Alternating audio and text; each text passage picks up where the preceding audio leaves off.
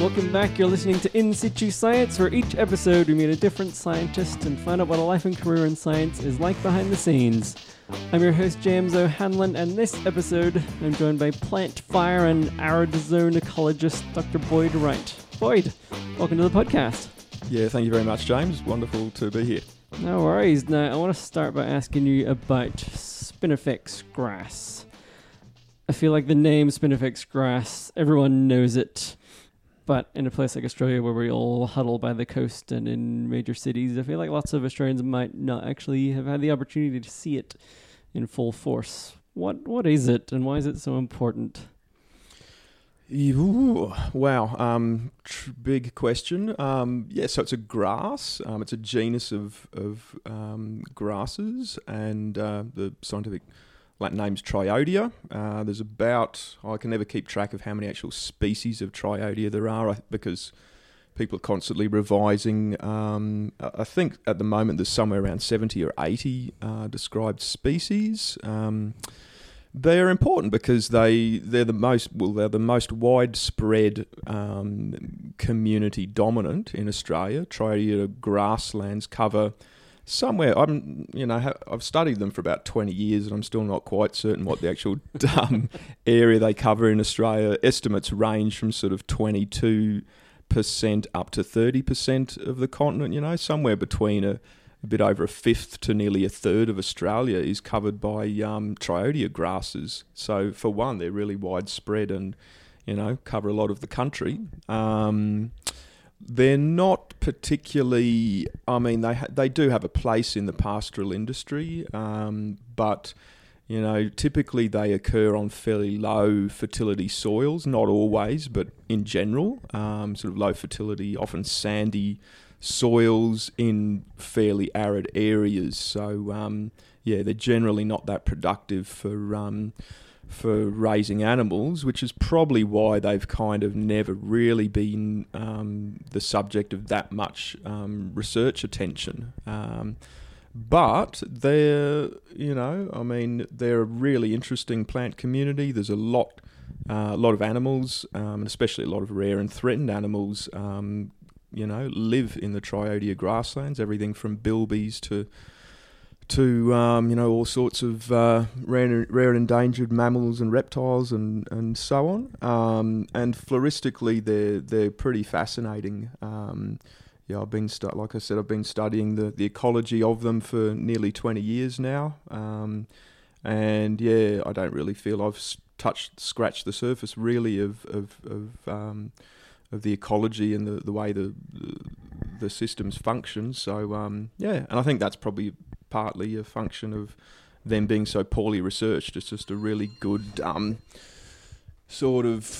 untouched, well, not untouched, but poorly researched ecosystem for an ecologist to get stuck into and try and work things out in. It's a bit of a shame when a plant isn't useful for agriculture, we kind of forget about it and don't study it.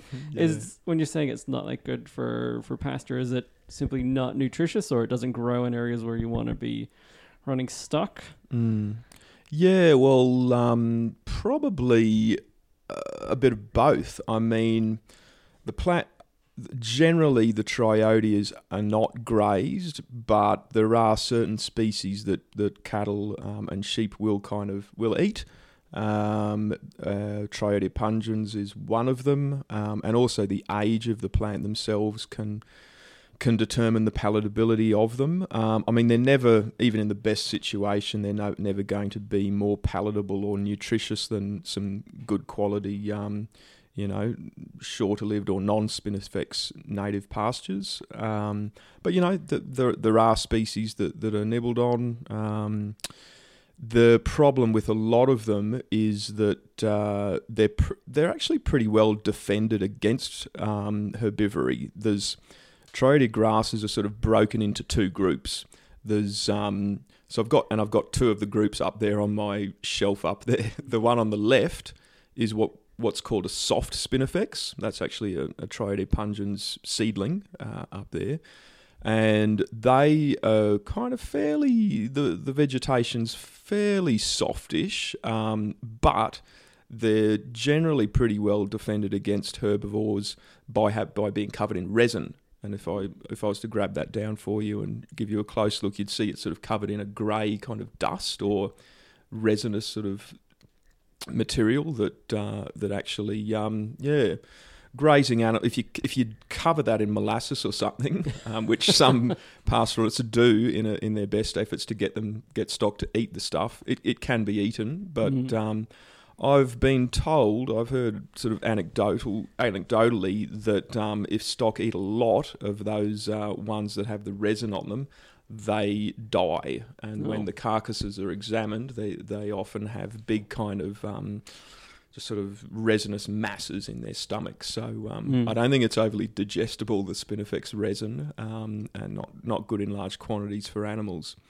So you've got those softer ones that are often defended well with that sort of resin stuff against herbivores.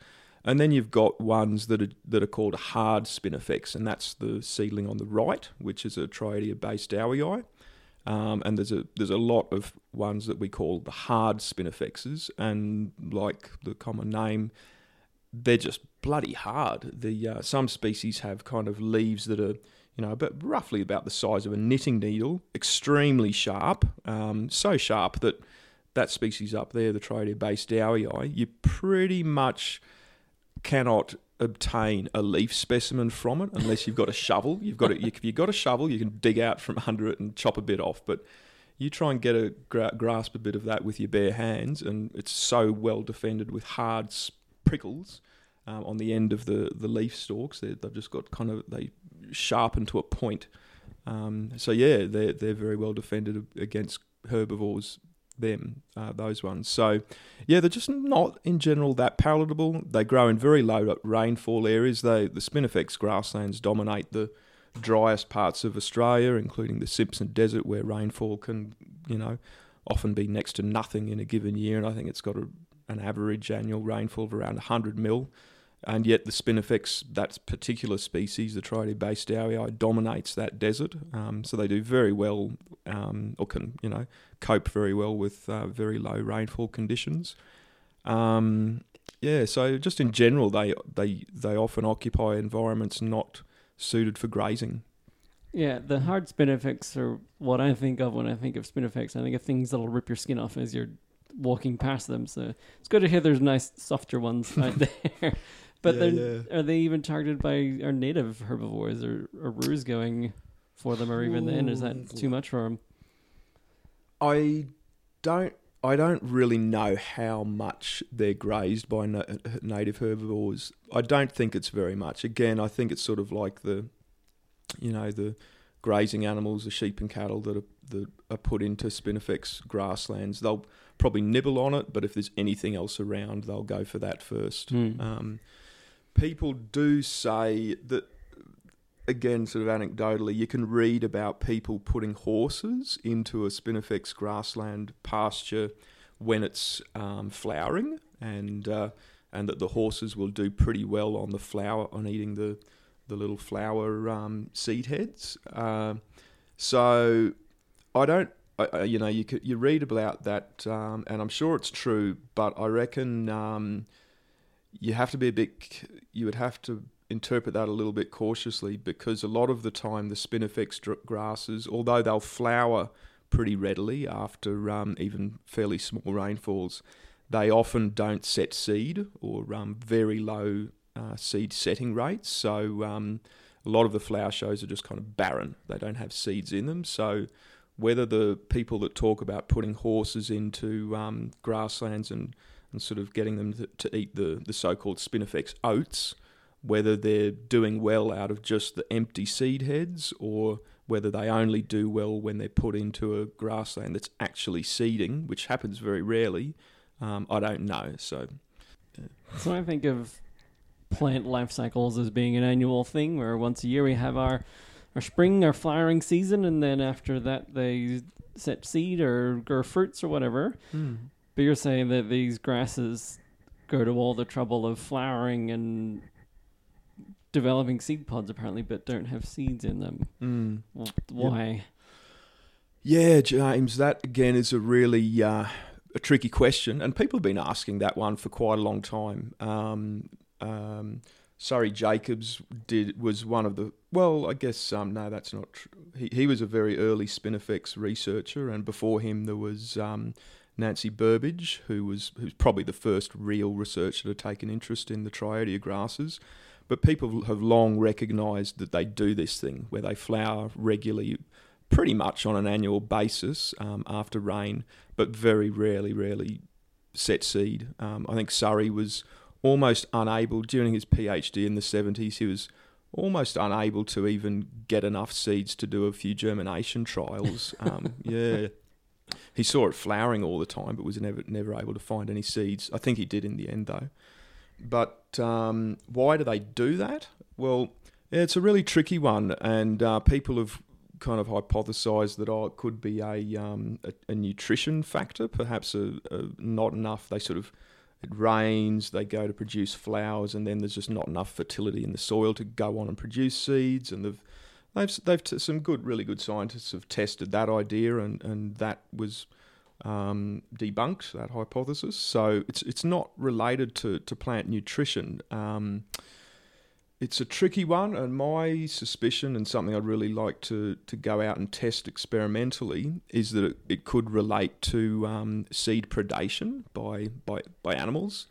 The Spinifex seeds themselves are eaten by just about everything out there, from tiny little, virtually microscopic wasp or fly larvae that get oviposited into the flowers when they're just being produced, and the larvae of those will kind of suck out the goodness from the seeds and consume them before they're even properly matured. And that's really common. You can get entire seed crops that get infested with these little predispersal seed predators, and they'll wipe out a crop. If the plant does actually get a chance to produce a few seeds, once they hit the ground, just about everything out there eats them, from ants to rodents love them, to small mammals. Even humans used to collect them and eat them for seed. So there's a major problem for the Spinifex grasses of trying to get seed into the soil seed bank, that just because predation levels are so high. So I've been running with a hypothesis for quite a few years that the trick with these barren flower shows, where there's a very small fraction of seed being produced during these big flowerings, is that it could be some way of kind of reducing the levels of predation on the seeds. If they produce a big bunch of sort of empty florets with a few that have got seeds in them and drop them to the ground, it's going to make it that much harder for the predators to kind of find the good ones, and they'll, be looking for all the seeds, going through them, finding all these empty florets, and give up and go on to something else. And the few that are viable might get a chance to go into the soil.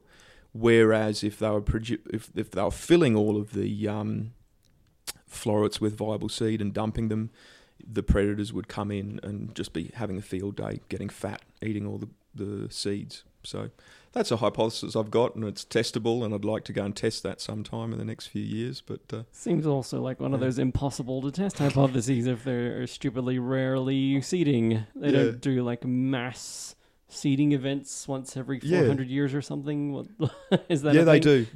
No, absolutely they do. That's another interesting part of their life cycle. I'm working on a paper at the moment where I've been monitoring a population of Triodia pungens grasses near the Alice Springs Airport on Deepwell Station. Been monitoring those grasses for about 9 years, I think, 8 years. And I've been lucky enough to see 2 flowering events where they did produce a heap of seed. And yeah, that's called mass seeding, basically, where a plant population doesn't produce seeds for quite a few years, and then all of a sudden has a very big seeding event. So yeah, I don't know, it looks like every maybe somewhere between 5 and 10 years, the Spinifex grasses will have a flower show where it's just everything's happening. They're going gangbusters. They're producing heaps of flower spikes. All of the flowers they've got very high rates of seed filling, and all of a sudden you can go from having almost no seed produced in a Triodia grassland to a system where you've got, I've done the calculations and I'm working on a paper where I've described how much seed is produced during a mast year, but it's in the order of tonnes per square kilometre of seed. The system just gets absolutely flooded, and again, like mast seeding in other parts of the world, it's been observed in loads and loads of different plant species. The bamboos are the really probably the best known mast seeding species, and some of them don't produce a mast crop for up to 100 years or more. They might do nothing reproductively, and then all of a sudden, the entire population of plants will seed heavily and then die in the case of the bamboos. And the most popular hypothesis for mast seeding is the predator satiation hypothesis, where the plants don't produce seed for a long time. Predator populations become very reduced. The predators get starved out effectively, and then by producing this intermittent large-scale seeding event, there's heaps of seed around, there's not many predators. The predators that are there get overwhelmed with a glut of seed, and a few seeds escape and get a chance to establish and become seedlings. So that's the most popular hypothesis for mast seeding, and I reckon there's a pretty good argument that hypothesis applies to Triodia grasses, that these intermittent but very large-scale seeding events provide the opportunity for a few seeds to escape predation and become established. I feel like grasses, of all plants, are probably overlooked sometimes. I mean, most people, when they think of grasses, think lawns or think pasture. But they've probably got pretty amazing ecological stories and are incredibly important given their ubiquity. Do you ever have to get defensive about grasses, even amongst botanists? You don't. And I go on these rants in the animal world where people like the big, fluffy megafauna, and I have to defend the little creepy crawlies. I imagine there's a similar situation within botanists. Look, to be honest, no. All right, I'm just being very judgmental of botanists. There you go. No, that's fine. No, I think most people sort of in the botany world and ecology world recognise that the spinifex grasslands and sort of arid zone grasses and grasslands generally are pretty damn interesting.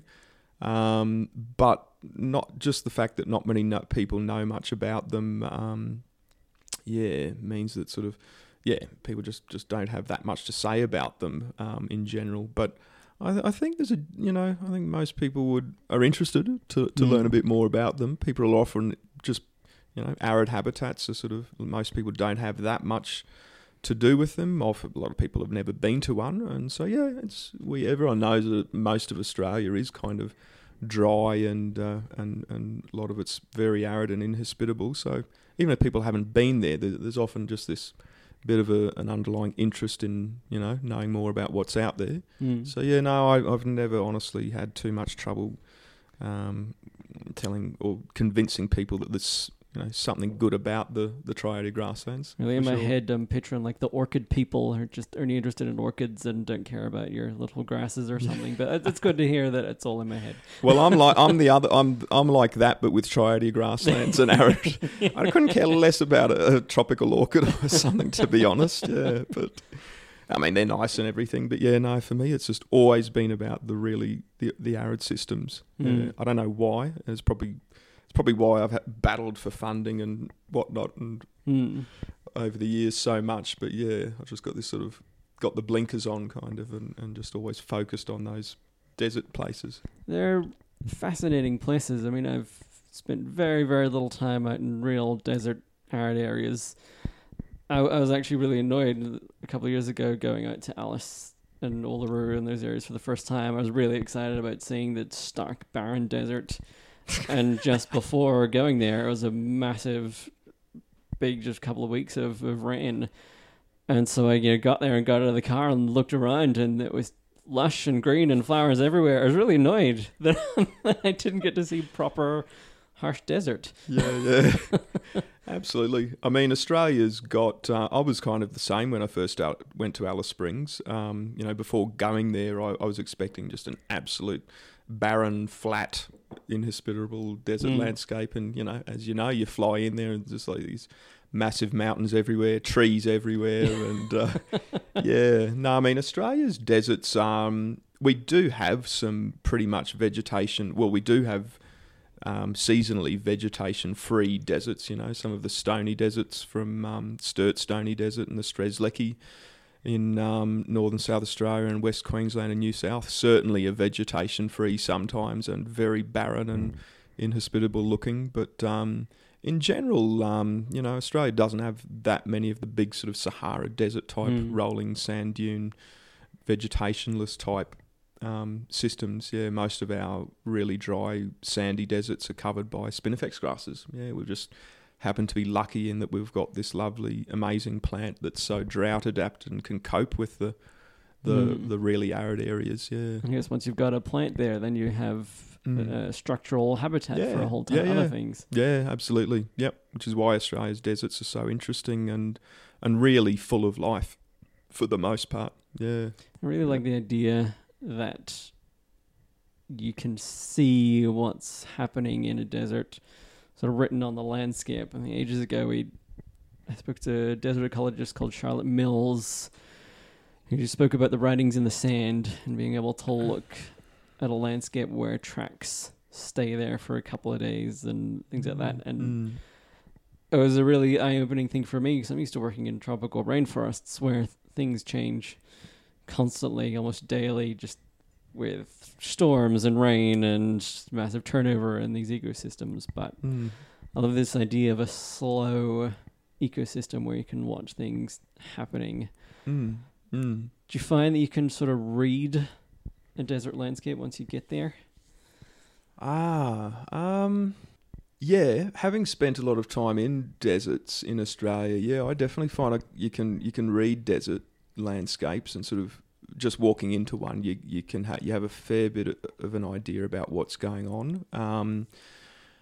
But I find there's always a lot of new stuff to be learnt, and I don't quite know how and I find you pick up clue. The more you walk in them, you might go to a new system and you'll have hunches about what things that are going on ecologically out there. But I find you really do have to spend time walking around on the country. It might take days or weeks of being out there and before things really start to click into place in terms of getting a feel for what's going on. But desert systems, like you say, they can be slow to change. You can, for example, the transition from a good season to a really poor season, which is what we've seen in the Gibson Desert where I do a lot of work.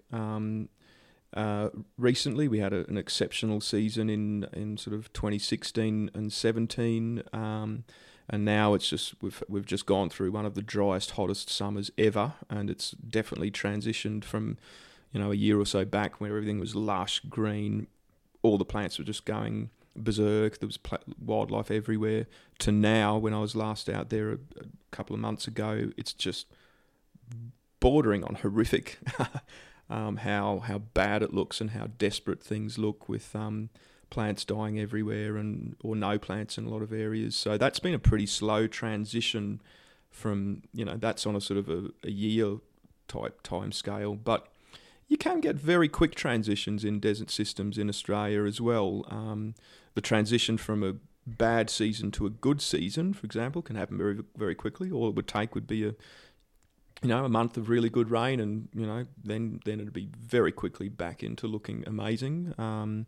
Likewise, fire is a really major disturbance in the deserts, and it can very quickly transition from a really good looking, healthy system into a burnt out, clapped out landscape with virtually nothing going on and just sort of dead plants and even animals lying around.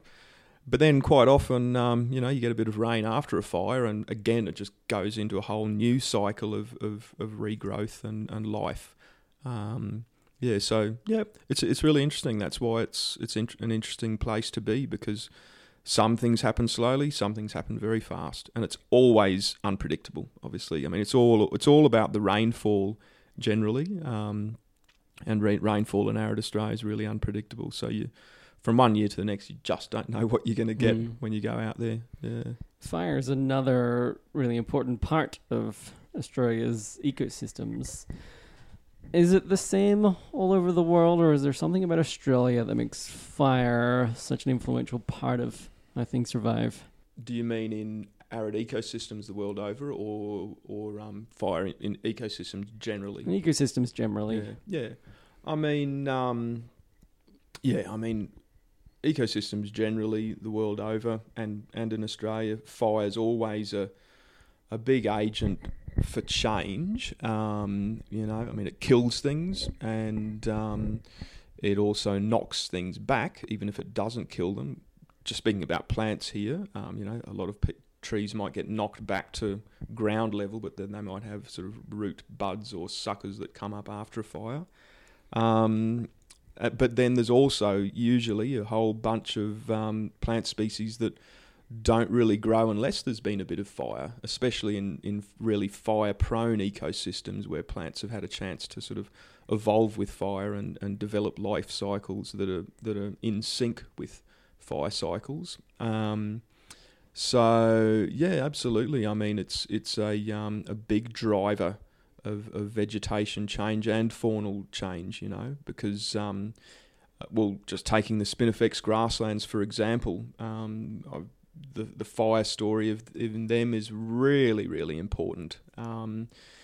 If you don't have fire for a long period of time, what happens is those little Spinifex seedlings get going, and they soon grow to adults, and some of those Spinifex grasses can get very big. Some of them can be as big as a car. Some of them can be, up to pretty easily up to 5 meters in diameter or more, and they really just take over the ecosystems in the absence of fire.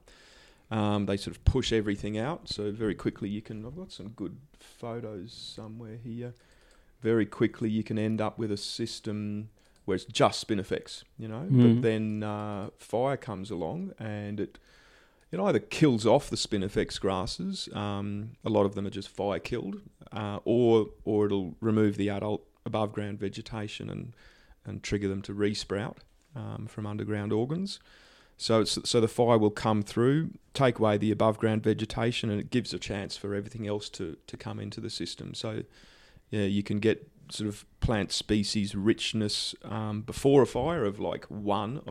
I've sampled plenty of plots in my time where I've got a species richness of one over a sort of 20 by 20 metre plot. But then you get a fire come through and it might go up to 20 or 30 species in a plot. There's just so many species out there that have seeds that are cued to germinate after fire, either by the heat of the fire or the smoke from a fire. And a lot of the species have fairly short life cycles. So what they do is they germinate after a fire comes through. They grow quickly with the first good post-fire rainfalls, and then they set seed quickly.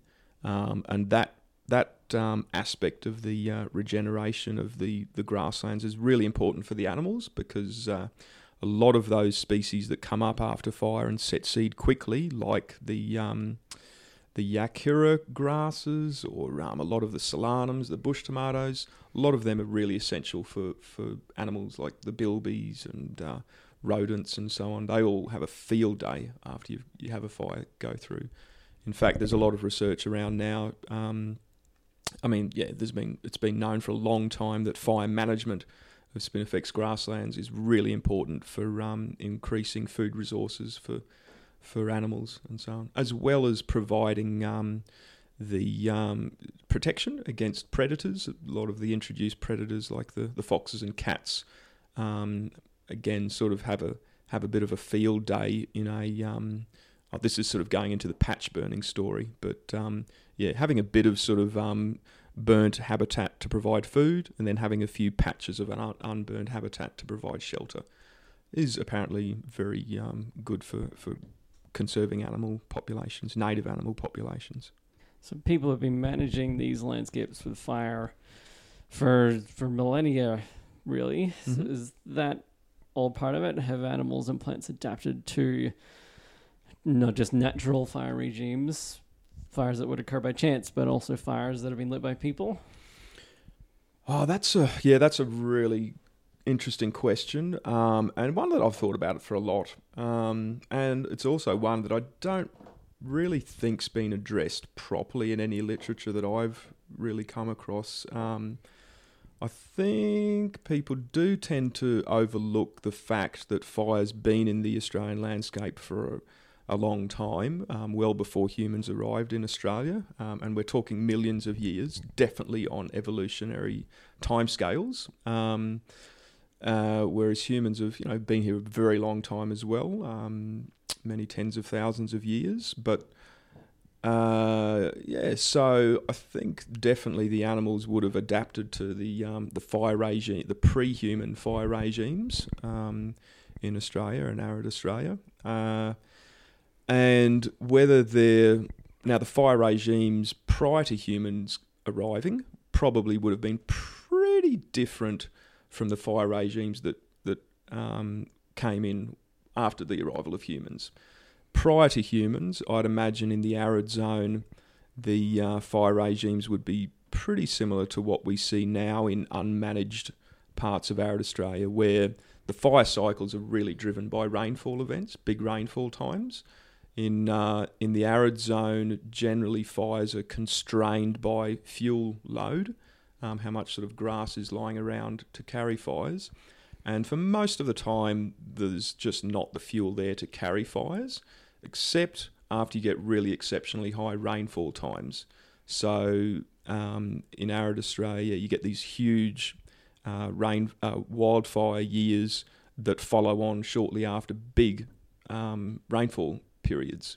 So prior to human arrival, I reckon that would have just been the norm. You would have had not too much fire in the landscape most of the time, and then big fires after big rain times.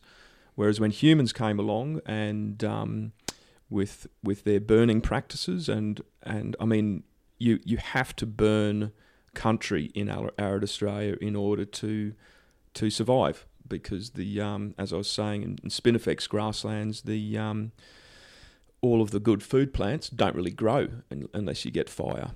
A lot of the solanums and a lot of the edible grasses that produce edible seeds anyway. So the Aboriginal peoples burnt the landscape to promote these food plants. And so, after humans came along, fire frequency would have increased a lot.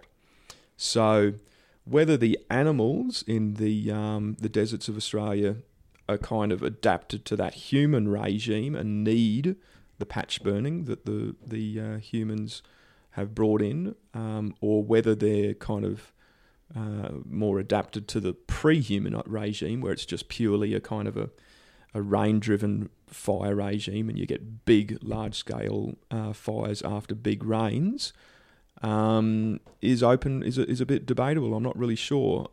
Certainly, the pre-human fire regimes, we're talking millions of years of evolution with that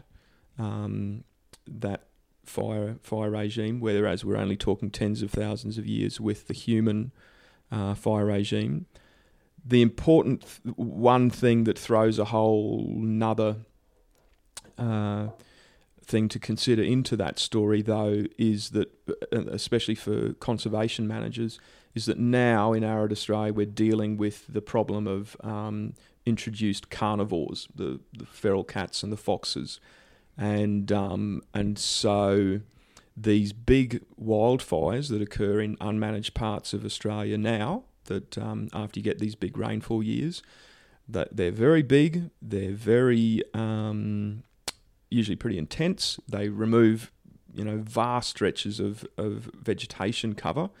So in the presence of predators, foxes and cats wandering around, these big fires appear to be pretty detrimental for the native mammals, because they're just so big and there's so little cover left.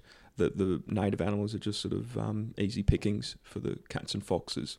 So there's definitely an argument for patch burning in the contemporary situation where you've got predators, and that making sure you've got some unburnt country left is very important to provide predator protection for the native animals. You spend a lot of time working out in these environments, not just with the plants and animals, but also with the people in the communities in those areas. And not only do you walk the walk, but you talk the talk. So you're an interpreter between English-speaking people and some communities out there. How did that come about? Did you learn these languages and develop those communities through science, or was the relationship there and that enabled you to do research in those areas? Well, I mean, I initially went out to Central Australia in 2002. For about a decade before that, in my 20s, I'd somehow, for some reason, developed a really strong interest in the arid zone, and had been venturing further and further from my home base in Brisbane into Western Queensland, and I'd also developed, working on cotton farms around Moree during my uni years, uni holidays. I for some reason, developed a really strong interest in bush food, bush tuckers and so on, food plants. And so I was really keen to get out and work with Indigenous people in Central Australia, where I knew that they had very good, there was a lot of traditional knowledge about the food plants, and also they just seemed to have the arid zone systems that I was interested in. And I was actually really inspired by this book here, written by a very good old friend of mine, Peter Latz, who's definitely Australia's foremost white person, European expert on arid zone bush tuckers. And I just used to I'd be sitting in Brisbane at uni looking at this beautiful book with all these amazing looking bush tuckers, and I was just inspired to head to the centre. So I went out there initially in 2002 and got a job on an Aboriginal community called Haast's Bluff, which is about 250k west of Alice Springs. And in all my readings up till then, I'd read that if you want to kind of learn and sort of make friends and so on with Indigenous peoples, a very good starting point is trying to learn a bit of the local lingo. So from the day I arrived at Haast's Bluff, I really made a point of buying all the available literature on the language of the local people. The local people were the Pintabee Luritja people. And so, yeah, I mean, I did that. I did an initial year working there as doing some environmental type sort of weed management and so on stuff on the community, and then I began my PhD the year after in 2003, I think, on the fire ecology of the grasslands, and I kept on living out Haast's Bluff during that time.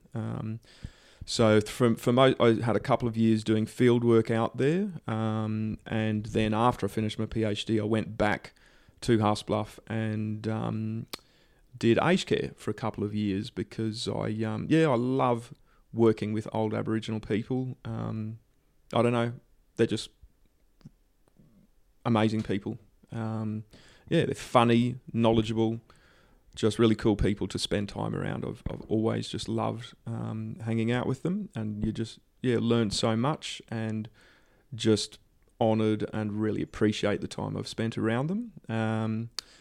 After working with the Aboriginal people out there and living on country for quite a few years, I went into Alice Springs. Me and my wife went into Alice Springs for a few years in 2011 and lived there for a few years, and I worked for the Aboriginal Interpreter Service in Alice Springs there, and have continued working doing interpreting ever since, even when I come back to Armidale here, where I get jobs occasionally doing translating and interpreting and so on and so forth.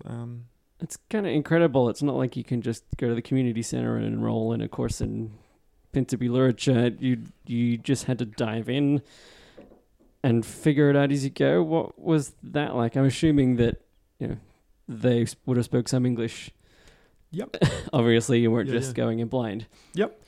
I mean, most of them speak English. There's certainly still plenty of old people that don't speak that much English. But yeah, no, I had to dive in the deep end. And like any language, I mean, it's pretty darn hard, or might say nearly impossible to learn a language unless you're immersed in the people that are the local people that are speaking the language, and you're sort of being surrounded by it daily and sort of getting a chance to make a fool of yourself and try and use it daily. But yeah, I mean, I was lucky enough. I had made some really good friends, and even from the first few days I landed out there, I'd say the first year I was trying to learn the language, I probably learnt the most from the kids out there, the children, because I was doing a bit of sort of youth work as well.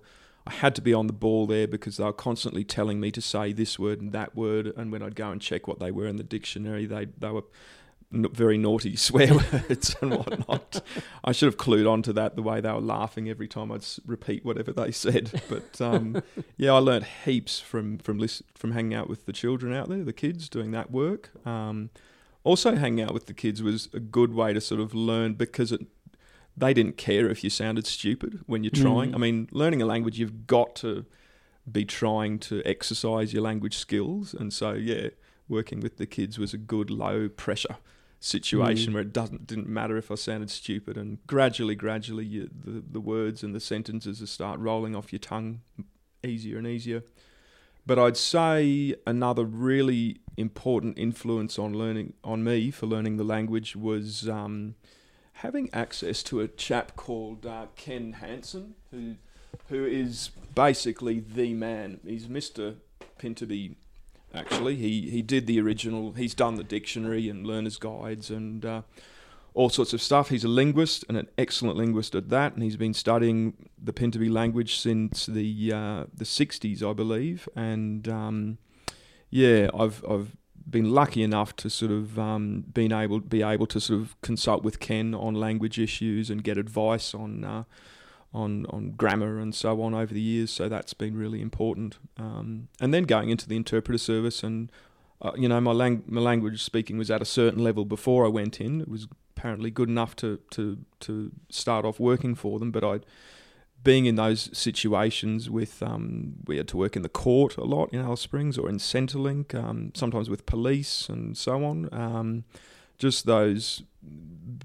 Being in those sort of formal situations, working as an interpreter and with other interpreters, was also a big stepping stone for improving the Pintuby literature language that I speak. What would you say your language level is? Are you totally fluent? Are you fumbling your way through?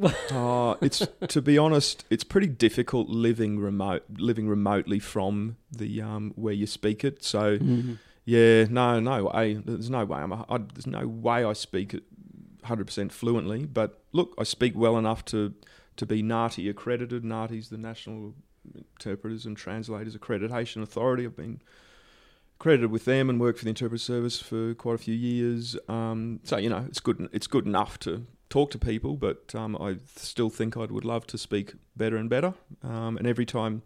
The problem with living over here in Armidale and not being around the language every day is that your tongue loses practice at getting your mouth around the words and the sentences. So every time I fly back out there and hang out with the people, it takes a few days or whatever to get back in the swing of it, and so you're forever sort of chasing your tail.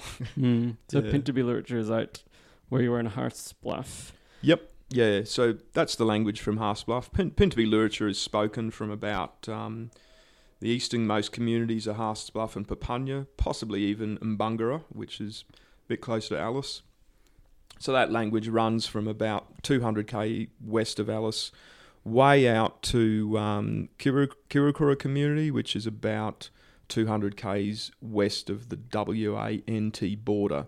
So it spans a good 600 or 700 kilometres east to west, and it's also pretty similar to a lot of other desert languages in Central Australia, like Pitjantjatjara, Wonkaja a little bit, Mardudjara. There's definitely crossover, and if you can speak Pintuby literature, you can definitely speak to Pitjantjatjara people,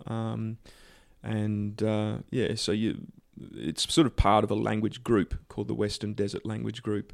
And it's interesting, like I can have a pretty good conversation with a Pitjantjatjara person who might be from Uluru, Ayers Rock, 500 odd K to the southeast or whatever of where I learnt it.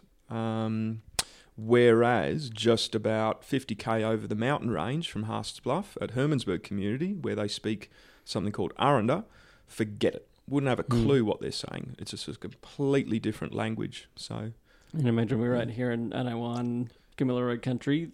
Yep. Nothing you can interpret here.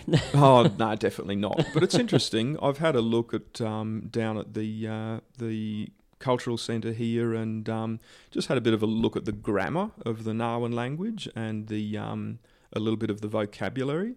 And there's one or two words that are the same, and the grammar looks like it sort of operates in a pretty similar sort of way. So there's probably similarities, but I'm not a linguist at all. I'm an interpreter. I'm just a speaker of the language. I don't understand the linguistics of it all, of Aboriginal languages. There's definitely seems to be similarities from here to there. What's your thoughts then on sort of incorporating more Indigenous languages into modern societies? You go to a place like New Zealand where there's much tighter links with Maori and it's taught in schools, and you can use Maori language in signage, and it kind of works because it's somewhat uniform across the whole country. Do you think that's something that's feasible here in Australia, or are languages so dynamic that it'd be hard to incorporate in any sort of systematic way?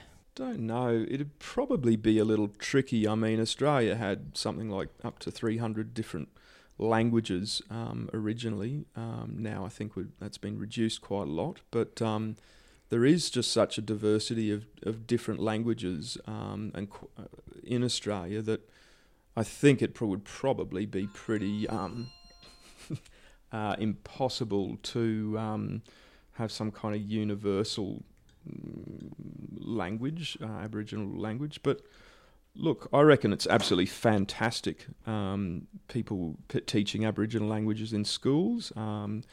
I've heard that in a lot of parts of New South Wales that's happening, and there's revival of languages that are sort of slowly verging toward moving towards extinction, being revived in schools in New South Wales, and dictionaries being done up and so on, and that's just fantastic. And I mean, in Central Australia, where you've got a lot of communities, and the top end, where you've got a lot of communities where the first language is the local Indigenous language. A lot of the schools are making big efforts to preserve language and have local teachers from local Aboriginal teachers teaching in language and all that sort of thing. Some good friends of mine have recently graduated with degrees in some of those Western Desert communities, degrees where they're sort of in being a teacher in the local Indigenous language. So, it's really good that's all happening, and it's a good way to preserve language and culture. In terms of the science that you do, you've spent years building a relationship with the communities that you can work with and do research with them and sort of utilize their knowledge and share knowledge with them. That's a pretty amazing opportunity. I imagine that there's lots of other scientists there that are in, we're in the postdoc funny money type of situation that we're talking about, where you have a job for a year and then you got to go on to do something else, and you don't have the opportunity to develop long-term relationships with communities. What would be your advice? How would scientists approach doing work with communities? Should they, if they can't invest in the communities the way that you've been able to? Yeah, mate, that's a tricky one. Like, my situation, the way I've had to approach it, because like I was saying earlier, I've always been in my ecology research really only interested in the very arid areas where Aboriginal people live. I've been interested in the ecology of those places, the culture and languages, and the people, being around the people of those places. So for me, I really battled for a long time trying to think of a way that I would be able to possibly continue to pursue that sort of research. I mean, it was easy enough doing an honours and a PhD out there because when you're within the structure of a PhD and a university system that supports you, that's all fine. But once you finish your PhD and like you say, you're into that funny money world of the postdoc system, it gets pretty damn hard to convince anyone, any kind of ARC body or whatever, that these very remote, pastorally poor, and economically unviable systems and areas are worth throwing money at. So look, for a long time and continue still to some extent have to sort of just take any work I can get, and like I was saying, I've worked a lot of aged care and other jobs kind of on the side, and for a long time I had to just basically do my research stuff on the weekends, and just sort of almost treat it as a hobby. I'm lucky at the moment because I've got there's a very nice, a good ecologist from Brisbane that's supporting me with we've managed to get some funding and are able to sort of continue doing a bit of arid research in those areas. But look, after my PhD, I was looking around for about nearly 10 years without having any luck finding funding. I did eventually find some, but it's not that I wouldn't have been able to go and do research in those areas if I had had funding. And so, for other scientists that are wanting to do research in arid areas, I don't think there's, and even Aboriginal-owned areas, I don't think there's any major obstacles to getting into places if you have funding and are able to do it. I mean, of course, you always have to, respect Aboriginal people's, wishes and whatever, and have to work with them. And there is a whole lot of. It definitely helps having worked with communities in a variety of capacities. For me, I think I get given permission to do research on Aboriginal lands very easily these days, probably because I have put in nearly a good 20 years with a particular tribal group. So I always sort of go back to them and work with them and like to do my stuff in their lands.